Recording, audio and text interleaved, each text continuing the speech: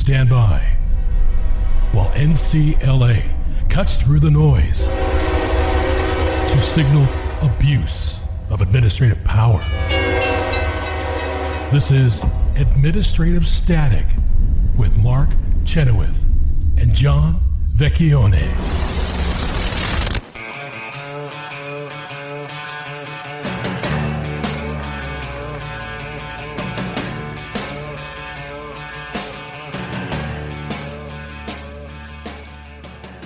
Welcome back to Administrative Static. Glad to be with you, and we have joining John and I for this segment. We have Richard Samp, Senior Litigation Counsel at the New Civil Liberties Alliance. Welcome back to Administrative Static, Rich. Thank you. It's my pleasure, Mark.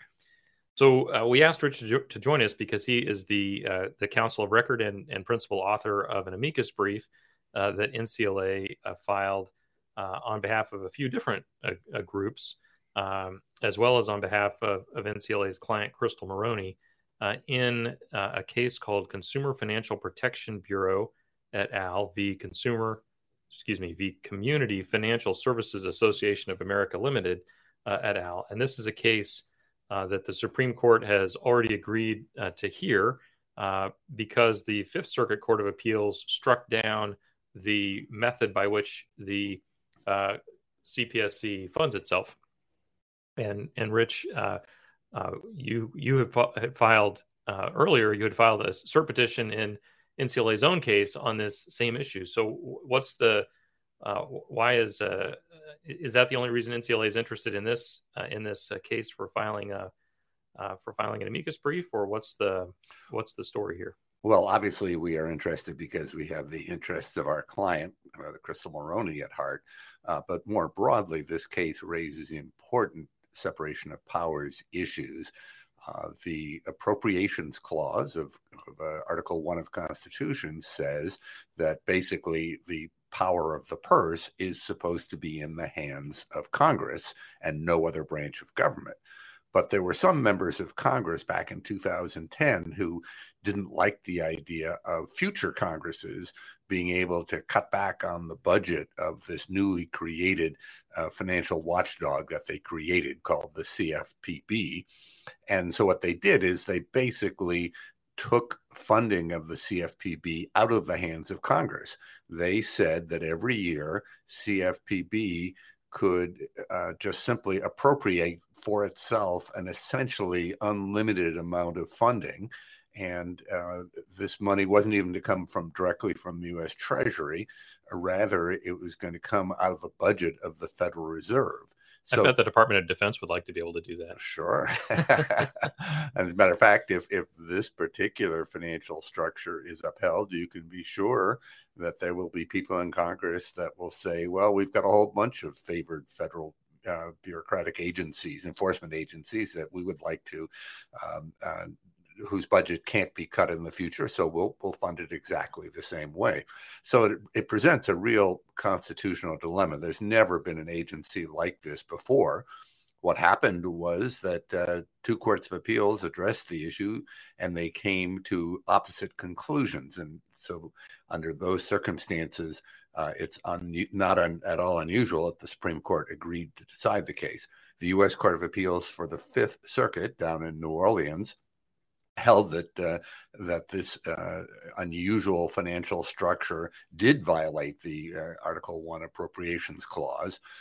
Our case, the one that we brought on behalf of a very small law firm headed by a woman by the name of Crystal Maroney, our case was in the U.S. Court of Appeals for the Second Circuit in New York, and that court ruled against us. So we have filed a cert petition of our own, but the U.S. government coming out of the Fifth Circuit got to the Supreme Court first. So that is the case that the court is going to hear on the merits. Our case is simply being held in abeyance by the court, likely until after it rules on the existing case, which, to make it a little bit shorter, I will in the future refer to as CFPB versus CFSA. The full name is a lot longer. Yeah, it is a lot longer. And I should mention that you filed this on behalf of the Buckeye Institute and the Manhattan Institute as well. the Manhattan Institute for Policy Research out of New York City and the Buckeye Institute out of the state of Ohio. Is there a particular so you say that there's this funding mechanism and that it's unusual. Is there any other agency in the government that's funded this way at all? I mean, is it really sui generis? I mean, this is not just unusual, but really unprecedented. Yes, it is. This is, first of all, it's the only enforcement agency that is funded this way. Now, of course, throughout our history, there have been organizations like the Postal Service that basically are funded out of the services that they sell to the general public. You buy your postage stamps, and that's how they get their money. But that is not this situation at all. This is an enforcement agency that is getting its money directly from the public fisc, except they're doing it through a double layer of protection because they get their money from the Federal Reserve. Yeah, and now after sale of law, the head of the CFPB is able to be fired directly by the president. There's no tenure protection there anymore, so the president really has very direct control over this piece of the budget, which is something that, other than maybe the budget for the White House itself, you don't really see elsewhere in the government. And it presents a real problem because the argument on the other side is, well, if Congress doesn't like this financial structure, it's always entitled anytime it wants to repeal that structure and return the CFPB back to the normal annual appropriations process. The problem with that, though, is no president is going to say, gee, I'm going to voluntarily give up my power to create the size of the CFPB budget every year. As a result, it would take a 2/3 vote of both houses of Congress to overcome the presidential veto and to get this law changed, which is why really the courts are the only place to turn to. One of the things that you focus on in the amicus brief, Rich, is the abusive treatment that the CFPB has visited on Crystal Maroney.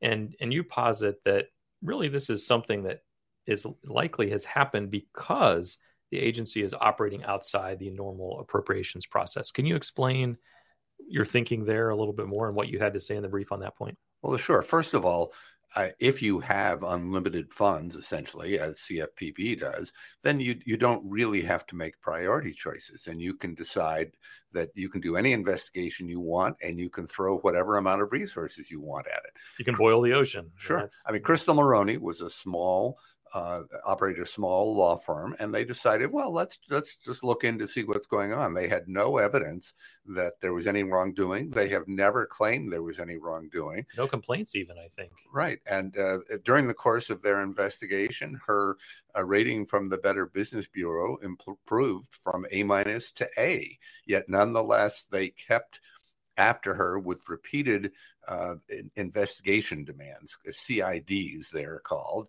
And the result was eventually she was driven out of business. It was just taking up too much of a percentage of the overall time of her business. She couldn't afford to continue to operate. And even they asked for attorney-client privilege material. Sure. Which that alone causes a lawyer how much trouble? And what they said was, well, give us a detailed log of every single document and maybe we'll consider it one by one.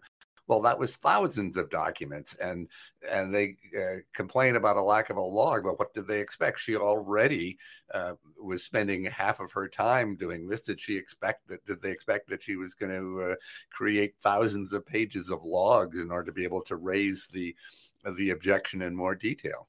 Well, I just want to make one other point, which is that in addition to having unlimited funding, also the law says that the Appropriations Committee of neither the Senate nor the House is permitted to hold oversight hearings. And so if Congress really has no control over what's going on, then of course an agency is able to run roughshod over individual rights.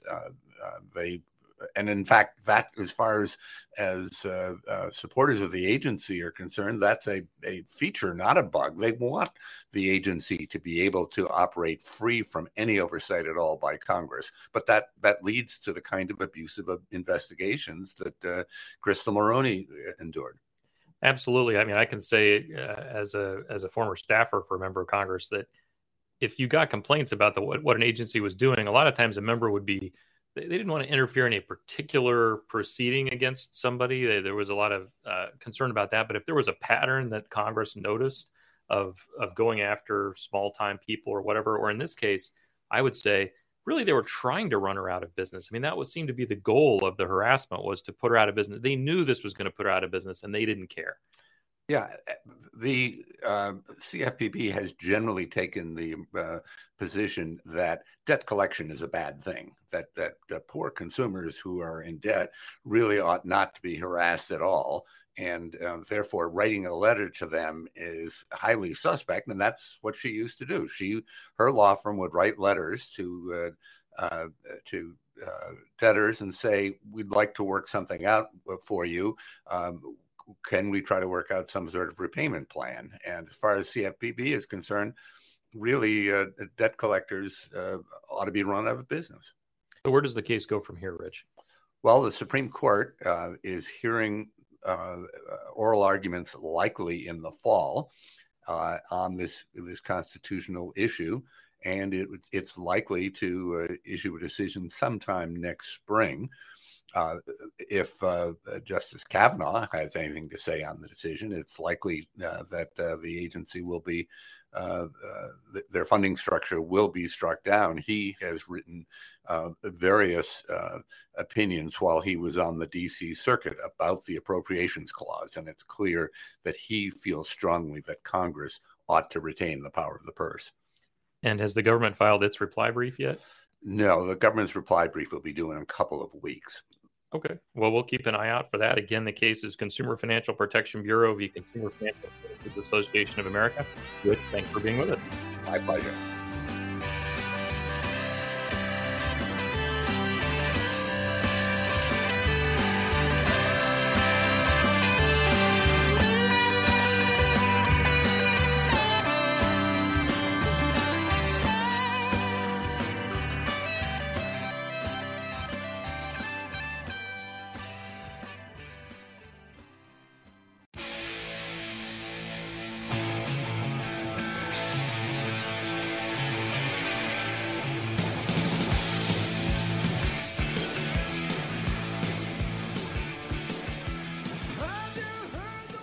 Welcome back to Administrative Static. Mark Chenoweth back on the horse here with John Vecchione, and good to be with you. For our last segment today, we wanted to talk about a case that is coming out of a state near and dear to my heart, the District of Kansas, a case going up on appeal to the U.S. Court of Appeals for the 10th Circuit. The case is Johnson v. Smith, and it's v. Justin Smith, a DVM, in his official capacity as Animal Health Commissioner at the Kansas Department of Agriculture. And John, what appears to have happened in this case is that the Department of Agriculture in Kansas put some regulations on people who train hunting dogs that essentially require them to sort of be home all the time, and be if there's ever sort of a surprise inspection or what have you, they have to be able to show up within 30 minutes to meet the inspector and what have you. They could never go to Iceland, for example, on a trip. That would not be something you could do. Or Safeway. Oh, apparently. Yeah, exactly. It's a really kind of odd situation, certainly for any, and these are not industrial sort of, enterprise. These are mom and pop sort of anybody who's ever adopted a dog from a kennel or from a from someplace that raises puppies or has taken their dog to one of these sorts of hunting training things. I guarantee you it wasn't a franchise. I mean, these are small operations, and so there were some problems with that, and I think that Mr. Johnson wanted to take issue with some of these regulations that were being brought to bear on the business that he and his wife, I say wife, I guess I'm not sure about that, but anyway, that he and a small very small shop we're running there at Covey Fine, probably Covey actually, like a covey of quail, Covey Fine Kennel LLC. And the particular issue, John, that I think might be of most interest to NCLA in this case is this whole issue of whether or not there is a pervasively regulated industry exception to the Fourth Amendment, because the Fourth Amendment means that we're all secure in our from unreasonable searches and seizures, secure in our papers and effects and certainly homes and so forth.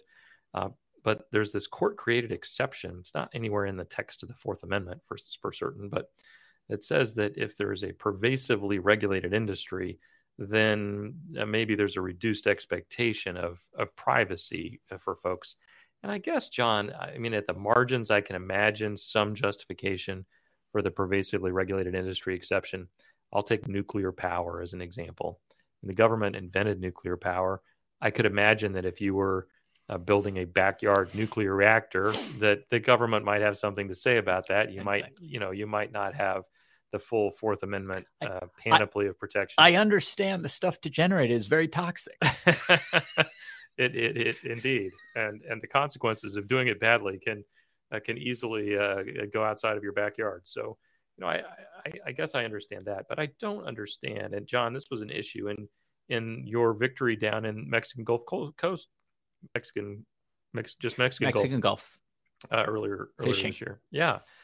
With the charter boat fishermen. So tell me, am I misunderstanding this pervasively regulated industry? Is there some reason why hunting dogs are different than charter boats? There are, when I saw this case, I was like, you got to dog breeding is pervasively regulated. And, normally you go back to colonial times, and I live in Fairfax County, and we had Lord Fairfax. So we had the only British lord who lived here. And Lord Fairfax kept all these hunting dogs, right? Nobody went over and told him what to do. And in fact, George Washington would go ride to hounds with him, and George Mason would go talk about. They did not go around saying, they just exchanged dogs for all their various things. And this is how everything was in this country until, I bet you, at least mid-century of the 20th century, right? And then before they started regulating dog breeding at all. At all, yeah, right? Probably at all. And then there was puppy mill problems and all this. But the whole idea of pervasively regulated is, first, it's been something that's been regulated since it started because it was obviously so dangerous. And it's things like explosives, right? The government has always said, watch your explosives. Right. Nukes, like you said, stuff like that. Mining. You just can't drive around with a bunch of fertilizer and diesel in your car. They don't, very not big on that. Frowned upon by all the authorities. Yeah. So in any event, it's that sort of thing. And it's the sort of thing where you can go back and you can see it was regulated from the get-go. And dog breeding is just simply so outside of it. And in the Mexican Gulf case, we looked at a number. I can't recall the Supreme Court names of all the cases now, but it was Brennan and Thurgood Marshall when this doctrine emerged who said, you've really got to cabin this doctrine really closely because the courts and the government will want to expand it to every industry once they get a regulation in. And it's a called shot because, the Fifth Circuit said, we are not making a closely regulated industry ever. We're just not doing it. Whatever the four are, that's going to be the four. That's Supreme Court has said. Yes, exactly. Automobile disposal places, because ever since they've been disposing of automobiles, they've been regulating it apparently. Yeah. But the point is, that's it. It's the four things that Supreme Court has said. But what's happened here is if you have dog breeding as pervasively regulated, meaning it was regulated from the start, it's been heavily regulated. And that we say that one of the tests under Patel is that it's not heavily regulated either. It's pervasively regulated. closely regulated. Regulated. Yes. And the word pervasive is often used in the cases. You're right. But it's closely regulated. And that's just not the case with dog breeding because you know how dogs are. Anyone can do it. It's not like it's not like if you have a gift for it. Right, exactly. So matter of fact, we got one of our puppies from a guy down even below Fairfax in what I call real Virginia, and he bred dogs on an old Confederate gold mine. And people would bring him his dogs, and if he liked it, that's the dog he'd breed. So, I just think it's absolutely a traduced all precedent to have this industry be closely regulated. And it's exactly what Brennan and Marshall were warning about 50, 60 years ago. Well, and I thought what you were going to say, but since you didn't, I will. If this is a pervasively regulated industry, then Katie, bar the door, because I mean, I think there's about 500 industries that would come in behind it, if not 5,000 industries that would come in behind it. Because if this is where you draw the line, boy, it's hard to see what isn't pervasively regulated. That's right. And even if you need a license, that's not what makes it pervasively regulated. You know, even there's big fights about licensure nowadays in the courts, but even that doesn't make it pervasively regulated. That's just sort of, have you met this bar? And if you met this bar, then yes, you're in the industry. That is not what it means. It means that the government has taken such a great interest over such amount of time and such a level that we don't believe anymore there's an expectation of privacy. I still think, though, that there's still trespass. You know, there's still the trespass. So we'll look into that. But anyways, I do think that this has to be an outlier. Yeah, if the government did show up on his property and he wasn't there, the government can't just come on there with no reason and start poking around. I mean, that's a violation. That's a trespass. I mean, I guess not according to the Honorable Catherine Vrattle, who I do know, by the way, Judge Vrattle. She was the person at the U.S. District Court who was responsible for coming up and begging for more funds for the judiciary when Congressman Pompeo was on Capitol Hill. So I met her in that begging context. Mark. That's another dog training thing. that was not intentional. And I would also say for Judge Rattle, she was not one to bend the knee, to Capitol Hill very much. But anyway, I am disappointed in this decision from Judge Rattle. I thought she had better head on her shoulders than to consider this industry. I think it's clearly not. And let me give some props to some of our colleagues out there in the public interest litigation world. The Kansas Justice Institute is the group behind this case. Sam McRoberts over there is a friend of yours and mine, John, and somebody who we have turned to occasionally for advice when we've had cases in Kansas and other times as well. Always enjoy getting together with Sam and was pleased to see this case that he and his team are bringing. I don't know for sure if NCLA is going to be jumping into this case, but whether we do or we don't, with an amicus brief, we'll keep you apprised of what's going on here. I think it's a very, very interesting case, and there are other issues in it as well, John. But I think this is the one that we would be the most interested in. The other thing, our show runs out of Colorado, which is in the 10th, and there's a lot of wide open spaces like dog breeding places and cattle breeding places. You could have this pervasively regulated spread throughout the whole 10th Circuit for things that are not, for all kinds of agricultural type things. It could really take away people's Fourth Amendment rights out in the wide open spaces where they don't think that there's any way that their expectation of privacy has been diminished, right? Yeah, that's why they live out there, by the way. Exactly. So people live out there, and this type of thing could suddenly take away Fourth Amendment rights you thought you had when you have no idea that what you were engaging in. I mean, why not chickens? Right? Chickens. And, there's all kinds of things. It isn't pervasively regulated. So I do watch this. I hope the 10th moves towards the 5th Circuit on this. And I really think that this case really gives them a chance to say, whoa. It just dawned on me all of a sudden. I don't know why I didn't remember this sooner, but I know a dog breeder in Kansas because, he may not be around anymore, but when I was a kid, I played for the Greyhounds for a couple seasons for my youth soccer team, and the owner of the team, or the guy who sponsored the jerseys for the team and everything, he was a dog breed. He bred Greyhounds. That's why the team was named the Greyhounds. And I don't think this sort of regime was in place back then. But one of the other things they complain about that maybe I'll mention here is that all this pervasive regulation interferes with their ability to travel interstate, and that there's a fundamental right at issue there as well. And I think that's interesting. But anyway, again, the case is Johnson v. Smith. It's going to be up at the United States Court of Appeals for the 10th Circuit, and we'll keep you posted. Thanks for being with us on Administrative Static.